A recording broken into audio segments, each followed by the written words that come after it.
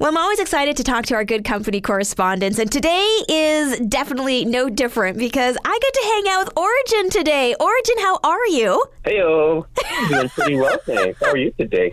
I'm so good. I want to say congratulations on your big family move. Thank you so much. We've moved it a little further west to Hamilton, and we're loving it out here. The vibe, the culture, the access to nature, it feels alive. It feels like home already. Yeah, I bet. And that's why you're joining us by phone, isn't it?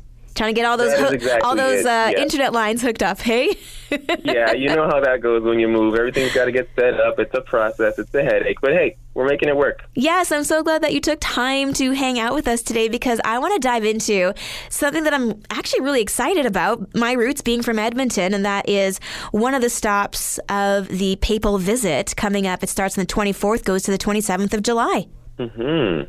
And with this, I know it is I don't even want to say controversial. It's just like an overall heartbreaking backstory, which I think brings him to Canada with the just the pain, the generational trauma that was caused by residential schools. And apparently the Pope will be offering an official apology for the Roman Catholics' role in residential schools in Canada.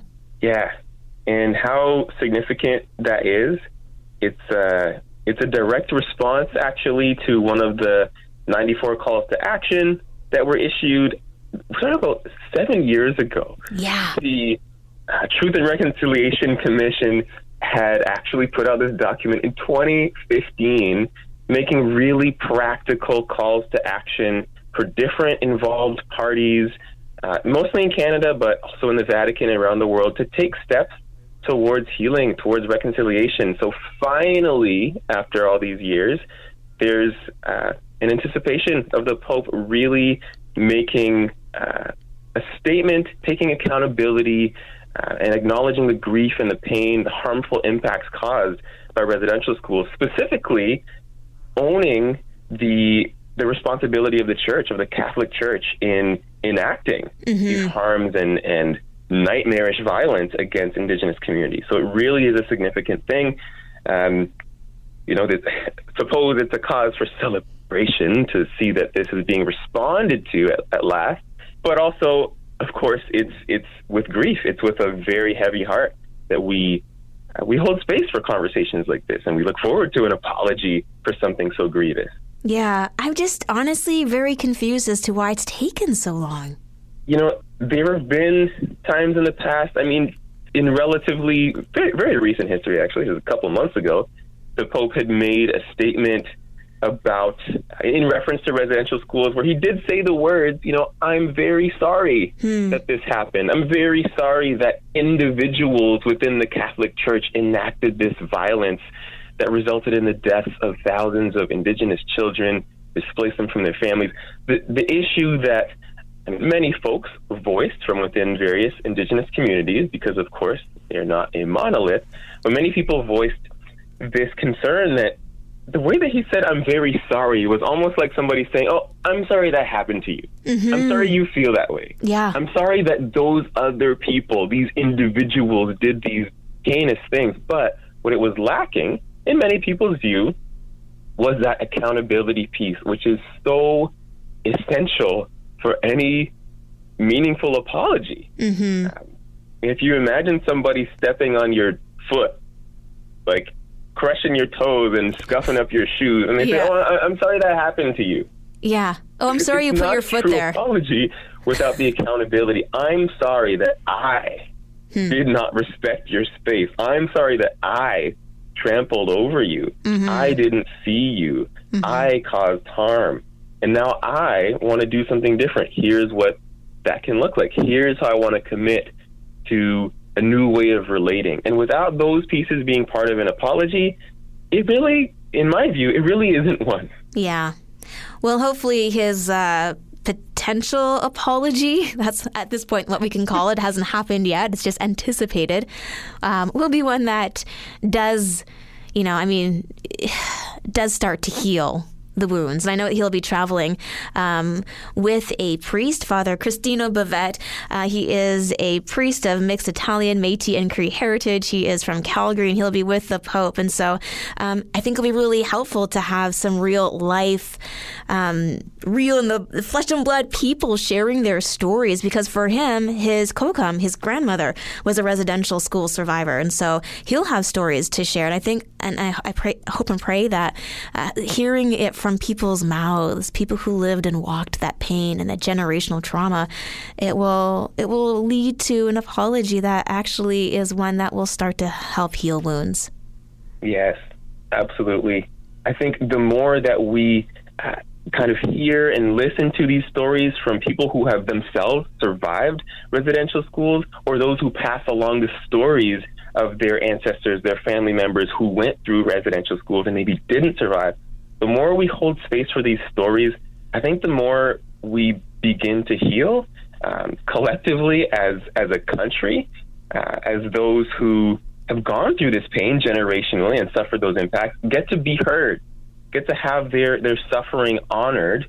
And also those of us who are outsiders, who are visitors, who wish to be allies to our Indigenous family, we just get to take more accountability. We just get to learn how to be family and not sort of keep these darker parts of Canadian history dark. They don't need to be in the shadows, and we can't heal if they remain that way. So as painful as it is to look at these stories of the 150,000 Indigenous children who were taken from their families, the more that we invite these open conversations, and the more we actually apologize for whatever piece we can take accountability for, I think the more we heal as a nation. Mm-hmm. Yeah. And it's tough. It takes humility. It takes, I think, an open heart, because the goal is to move forward stronger in unity and to see healing in our nation. Can we be an example to the world that, you can heal? That would be my goal, my hope, my prayer. I have lots of optimism for this visit. I really do. Absolutely. Yeah, you may hear the cynical part of me coming out from conversations with folks in my circle, some folks who are Indigenous and come from various nations around Ontario, where there is, at least in the conversations I've had, a spirit of just kind of exhaustion and not wanting to, halt the healing process depending on what the apology sounds like or looks like. And with that said, I think it is important to hold a hope, to hold an openness that real apologies can happen, real accountability can happen, real moving forward in some degree of reconciliation is possible. I think that's the vision we all want to hope for. Mm-hmm. And some of us at times may feel a little more cynical, but I do believe that's possible. And I think we all have a role to play in moving the needle in that direction. I think one small thing, speaking of accountability, that we can all do is just be aware of the land that we are occupying right now. So maybe you, your family, your direct ancestors didn't play a role in enacting residential schools or enacting violence against Indigenous people and taking land away. But guess what? We're here as a direct result of that happening at some point. So one thing we can do is just learn about who took care of and occupied the land on which you live and work right now. I know previously I was living on the land of the Huron-Wendat, Mississaugas of the New Credit in Mississauga, Oakville area. I now, in my new home, have some research, some work to do to learn whose land am I on right now. Yeah. And there's actually a website called Whose Land, WHOSE land, where you can, I think it's .com or .ca, I'm not sure, but simple way of learning what space am I occupying? Mm-hmm.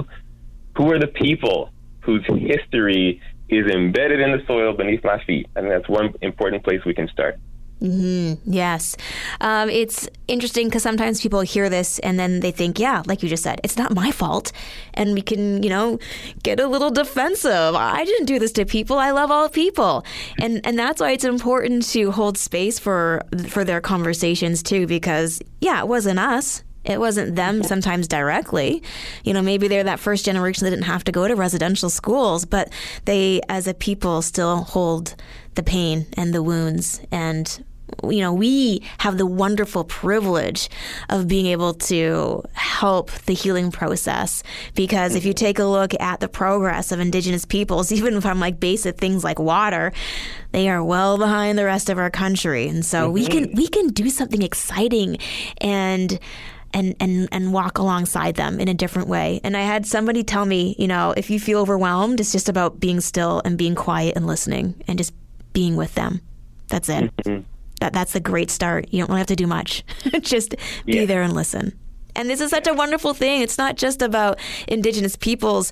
We can practice this in our day-to-day. We're always going to have relationships that are strained, that could use reconciliation, where we can learn to apologize better and really heal those relationships. This is something that is a national event, but it transcends into our personal lives as well. It's a great lesson across the board.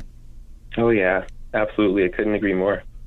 Origen, thank you so much for diving into this hard conversation with me today. If there's one person who I know can have this conversation, it is you. And so I'm so glad that you are on today as our Good Company correspondent. Well, I'm honored to be here. And hey, I really appreciate your insight and your takes on these hard conversations as well. We make a great team. We do. Thank you so much.